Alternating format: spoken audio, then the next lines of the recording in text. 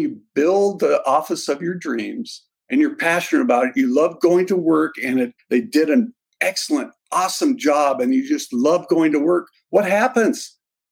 It drives your practice.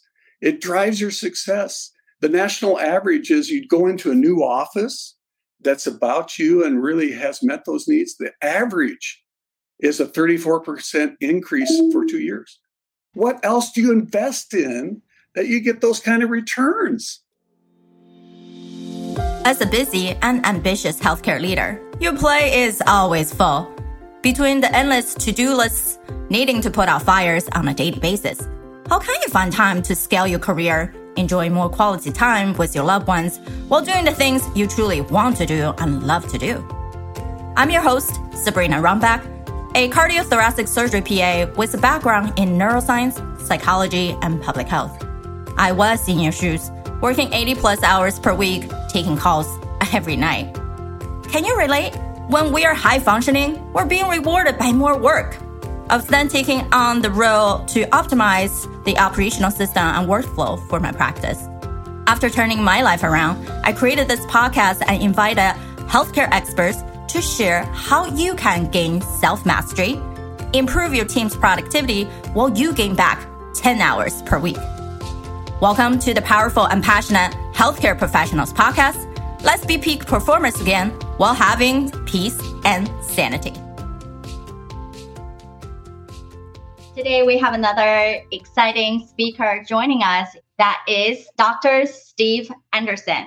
He is the author of Dental Ease, sharing solutions for making the process one will like to take and enjoy when they start to create a dental practice. At the same time, when you have a practice, how do you scale your practice from a long term? And he's truly solved the pain point that every clinician experiencing as they look into starting their own practice. And as we make the progress, Steve has helped over 1,000 dentists create the stress-free, profitable dental practices through their dreams and the company. As we process through some of the struggles that every clinician have been experiencing as you're building a dental practice. So Dental Ease is a result of Steve's 30 years of intense effort and experience, showing dentists how to create that dental office they always dreamed about owning. And I can't wait for him to share with the rest of you guys who might and might not even be in dental, but still creating a practice. There's so many principles that we have to consider as you're going beyond just a practitioner, beyond just seeing patients. And there's so many more hats that you have to wear. So thanks, Steve, for joining us. Oh, thank you so much for having me, Sabrina. I would love to hear some of your journey on why picking dental and why transitioning into teaching people to open up their practices instead of simply build your own flourish practice. My journey was a pain point. My pain point was I was tired of being everything to everyone. And I was driving to work one day and I'm saying, who needs help? Who have I worked with? What kind of field needs the most help? And dentists came first to mind. And because of that, before I got to work, I came up with Denko Dental Construction. And Denko stands for dental construction. It's simple. And then from there, I thought, okay, so what? Now what? If I'm going to do that, what should I do? And what I did is probably the best thing I could have done. I took 8 dentists that were what I called really successful in their business and their practice. And what I did is I took them to lunch and I invested in lunch and got in return so much information, asking questions. So what could I have done better? What should I do now? What do you find as you struggle and what's important to you? And what really is a dentist? How many hours do they work? And what makes up a dentist? What's important to a dentist? And all those things. And that was kind of the beginning of my journey. Yeah. What you pointed out is so crucial. Everybody who's listening, all Steve did was I needed to do my research. I need to get into those people's head. I need to help the people to understand what their pain points are. So then I can produce something to make them life easier. And the most authentic way he did, let's just have lunch. Let's have a food over a meal, right? And we know culture and tradition, food is always something comforting. Let's just meet, right? Instead of traditional networking event, whatnot makes it too formal. You're just having a conversation. That's awesome. Yeah, and it was so powerful to me because they spoke from the heart, and some of the information I didn't want to hear. There are things I could have done up to that point better, but also there were some really great learning points of how the business and how the whole process gets missed and how many pain points there are. There's not just one, but there's countless pain points. Of dentists not knowing what to do next, people going through the process and people not being heard, people not understanding what they're saying, and so they don't ask enough questions. And the list goes on and on and on. When you talk about not being heard, we know by research, number one factor by performance is appreciation. And that means you need to be heard to be seen. And that actually beat out more in your salary, more bonuses, autonomy, or training. Now, I think in medicine, a lot of time we just felt like if I got more training, if I got more certification, if maybe I got a business degree, then I can be very successful. Instead of all these information, if you're not extracting the right thing, it's not going to help us to achieve our goals. Yeah, one of the biggest things that I've found, and probably the most important question I found as I talk to dentists, as I talk to students, and I advise them and say, understand who you are. It's so amazing. They say, well, that's okay. But I said, really understand who you are, because you're going to make decisions quicker. You're going to be more focused. Everything you're going to do becomes more purposeful. And then once you get in that niche and that passion just drives you. It becomes easy and effortless. Be open to the wind blowing you side to side and people's ideas and thoughts. Going to seminars, and rather than take the whole thing with a fire hose and try to fit it all in and make it all work, instead take those one or two items that really apply to you. And it just helps you focus, and it helps you really drive your purpose and grow. You're so right. What do you focus on? Your success will become flourish. Our mind are so good at, if I meet someone and I never met that person before, and somehow they're popping up in our life left and right because we start paying attention to that person, right? Even friendship, that people that you haven't talked to for a long time, and somehow you start noticing what they're doing because now you become more aware. So of course, our own behavior, our own action is the same way. And therefore, we have to be able to focus on what you're saying, be so particular about the conferences, about the information that you want to have, instead of just like drinking from a fire hydrant. Because we already drank from fire hydrant when we're in school. We don't need to do that again. No, and I have so many, especially students or people that are just starting to practice. They might even have worked out in the field for 6, 8, 10 years. And they become this, okay, I got to do what this company says. And the one thing I found that's consistent with all these majority of the professionals is they're focused on what's best for them, not what's best for you. They're focused on what's best for them. So I say, when you go to these seminars, when you go to these classes, put the screen on, put the filter on. And I've had clients come in and they just spent $10,000 on a program or helping with finishes, or they just got signed up and they just went to this $3,500 class and they got this big, thick book and, it's going to help me. And I say, okay, let's set this aside.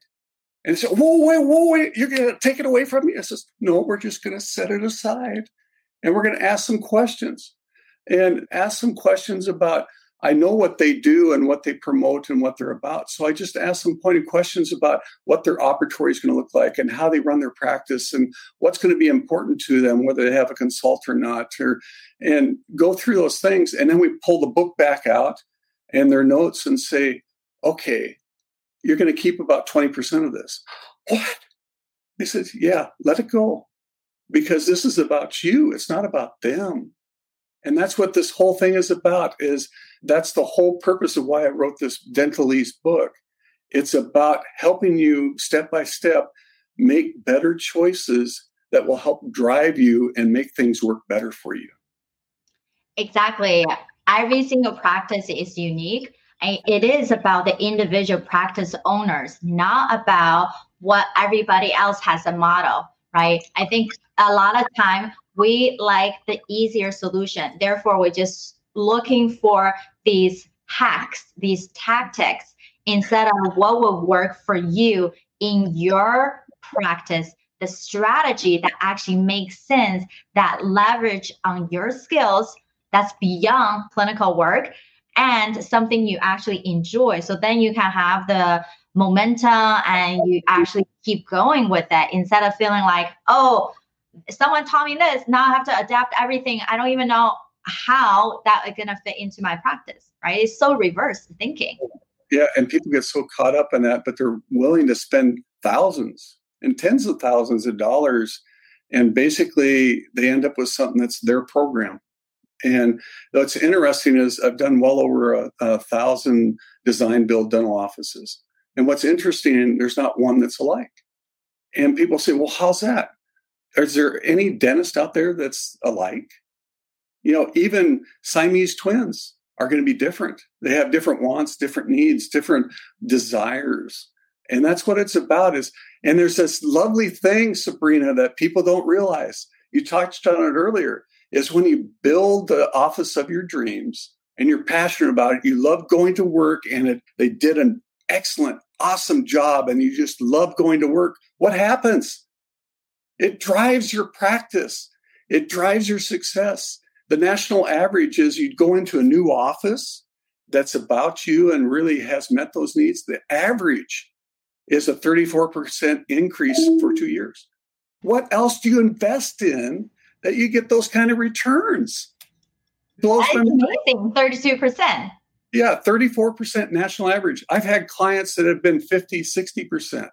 And there's some that are in 20%. And why is that? Well, everyone has their own baggage. Everyone has their own restrictions. And some are more open to growth than others. And some have their own little processes that they want to keep that's more about them. And they're more about a slow growth. But the issue is there's huge growth. And why is that?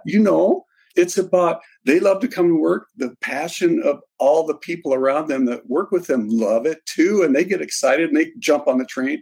And then all of a sudden what happens? Their patients go, whoa. I've had offices that we did a major remodel to. And one, I just got a review back yesterday. And they said, I gave you 6 stars. And I said, and why? He says, I had patients that walked in and looked and turned around and walked out. They thought they were in the wrong office. And we've had doctors that go, I was in this office before and you're in this new practice. And all of a sudden they're giving them all these referrals. And they go, what changed? He says, you doctor, you changed from the standpoint of you're always the same person, but now I have pride in you. Now I can refer you because your surroundings match who you are. There's a lot of psychology to what you put yourself in. Exactly. It's about the message. It's about branding. It's how you show up, who you are as an individual person. It makes who you are as a dentist, as a practitioner. But clearly your personality, the way that you show up is going to be different from the person that's 2 blocks down from you. And if we don't have our unique individuality, we cannot stand out as that expert because people can just always get a second opinion, go to someone else's clinic, why they will come to you. So of course, we have to make sure that your office, the space, the experience that you're providing for your patients need to be unique and pleasurable and fit into that character of them, and you attract the right people coming back to you. So what do you think I know you work with both the new grads and the established business. What do you think is one of the most common mistakes for the new grads versus the established clinicians?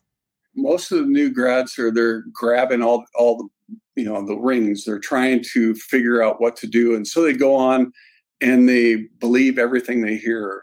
They listen to countless podcasts And there's excellent ones like yourself that have really solid information. And there's other ones that are tainted or more skewed towards their Kool-Aid, so to speak.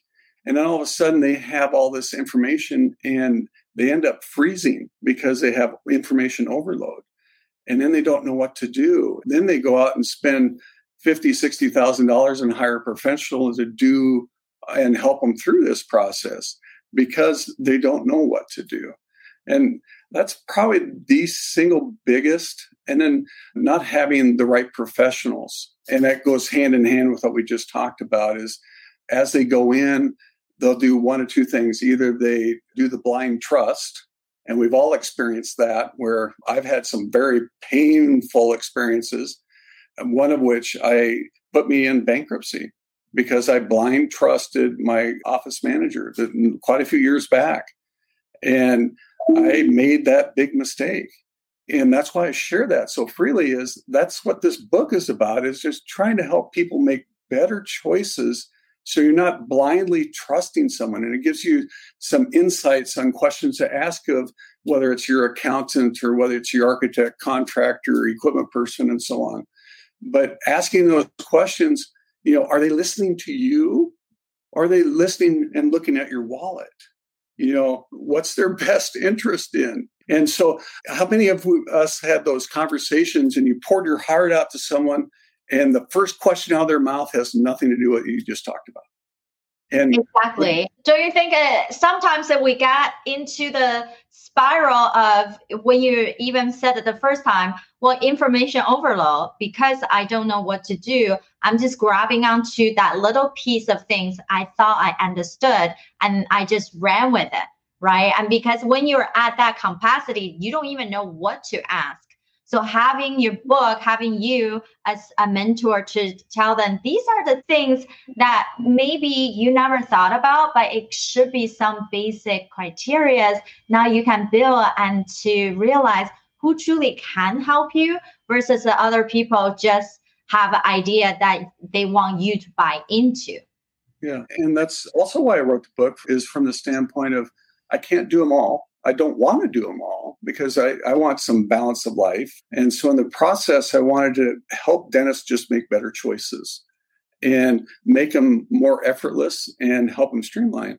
And as well as I do is every area is different. Every area of the country is different. They all have unique people and there's some really gifted people. And you might have a really good contractor in this area, but over the next state over, they don't. But their strong suit might be the architect or it might be the equipment person. And the book helps you focus and figure out who those are. And then they can come alongside you and help build that team of trusted. And then another word that doesn't get used very often, accountable professionals. That accountability is huge. And we talk about it a lot because, again, back to that blind trust issue, is you want to make sure people come back to you with good information, but not be afraid to share the rewards. I mean, I think of a dentist I talked to down in Tucson a few years ago, and he was saying proudly, I've spent $40,000 a year for this consultant. And I said, well, what's your return? And he said, well, we're doing okay. and I said, define okay. Are you going like this? And he says, yeah, we're doing about like this. And I said, why do you still have him there? Well, he's kind of become a friend and he shows up for lunch when we have our meetings and I can't let him go, But that's what we get sucked into because most dentists, the one thing I found when I first started lecturing at dental colleges was a little fact. Dentists don't like conflict. Minor issue, but how does that fit into the big scheme of things? It's interesting. I've done polls. I've had a class of 106 or 90, and I say, how many of you like conflict? One will put their hand up. Right. I mean, that's when we talk about in positive psychology, that is avoidance tendency. We try to avoid the pain because we're so good at being a service to other people. We wanted to please them. We want to make sure people get rid of their own toothache or have a beautiful smile. And you wanted everybody to be on top of each other, right? And then the difficult conversation part, it become hard. And whether it's we're afraid that the conversation going to go south, it's going to make things worse, or we're afraid that, oh, maybe it's not exactly what have happened. Right? Or people hire their own family to run their offices and then they can't even fire them. And it just become, sometimes a little nuts in reality, instead of hiring professionals to be able to keep them to certain standard. And when people who got hired as professional and somehow they transition into that friend zone, you still have to have boundaries, be able to say yes and no, to have these discussions. I think even from many people I work with, clearly I'm not the expert as you with the operation business side. I'm all about just the mental immunity side, right? How do we make decisions and get rid of these sabotaging tendencies so we don't get trapped into have all these options and tools and can't even optimize them? And that's the most powerful thing that you can do. The best gift that you can do, Sabrina, for any professional is to help them deal with their baggage. I even talk openly in my book about, if you got baggage, get a counselor, hire someone to help you deal with it and get rid of it and work through it. And I have. And, I even did a checkup last year, just saying, I have some of these things that just aren't working for me. And it takes a big person to really acknowledge that. But you succeed so much better, and you're not dragging this ball and chain every day along with you when you have this self-sabotage. And I dealt with that early on in business, and it was brutal.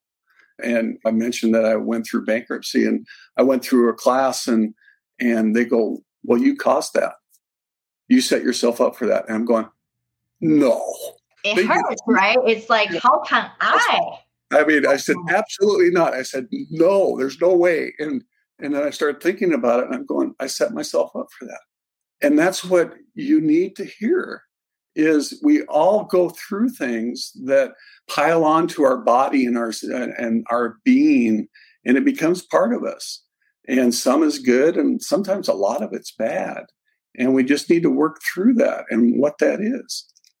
Exactly. And it's okay. I believe that all of us have some type of self-sabotaging tendency. It's not to say I'm so confident in everything I do, I no longer going to have any of them. I need to diminish everything. That is really putting ourselves into a tough spot to say, I have to be this perfect person. And in healthcare, we know it's patient. And you have to practice with patience, right? So even that word in itself, we don't have to be a Superman, Superwoman to be a great clinician, to be a great boss, to be a great person to create these amazing changes in your community. We have to just simply realize, you know what? These sabotaging tendencies, they're just my brain created this persona. They're not true me. Myself is already amazing. If I can just call these things out that don't serve me quicker, then of course I can get to a better state, right? And so, Steve, have you seen, even from the established clinicians, what are some of the downfalls? And then what are some things when you work with them, you can click like that? They think they know it all, and they're afraid to say they don't know what they don't know. It might be a little simple phrase, but there's a lot of truth of you don't know what you don't know. And it can be so painful and so detrimental to your future if you don't understand all these questions that need to be asked to help you move forward. I'll give you an example. I met with a doctor a few years ago, and he had the plans totally done. And I walked in and he says, Steve, you're going to do the job. Here's the plans. Let's get going. And I said, that's nice. Let's walk your office. So I looked at his office and I'm going, And then I asked him some pointed questions, and we laid out the plans. And I said, you're not dealing with any of your pain points. And he says, well, what pain points? He says, well, you've been here, 10 years? And aren't you a little frustrated in your operatory? And he says, well, yeah. And you're bringing in a new dentist that is 100 pounds bigger than you. He's 6 inches taller, and he's like a big linebacker. And in the process of this, you have an area that's too tight between your head wall and your head of your patient. And not only that, the sink is in a terrible location. And he says, you're right. what do we do? And he says, well, number one, let's stop the insanity. At minimum, change the new operatories. But I said, look at this. You hired this professional over 10 years ago to help you lay this out. And they didn't do a really good job in the operatory, but they were a dental specialist, and it is what it is. But let's acknowledge it and let's move forward. And you have the 6-foot hallway outside the operatory, 6 feet. And I said, we could take a foot, we can take you as much as 1.5 feet, and you'd still have a spacious hallway. And we could do this all while we're remodeling the office. He said, really? And I said, don't you think your linebacker that's going to start here in a few months is going to appreciate being able to fit in the operatory without having to turn the chair every time he walks in? It's just one of countless opportunities and things that I see regularly is the extra question not being asked. And they went all the way to permit.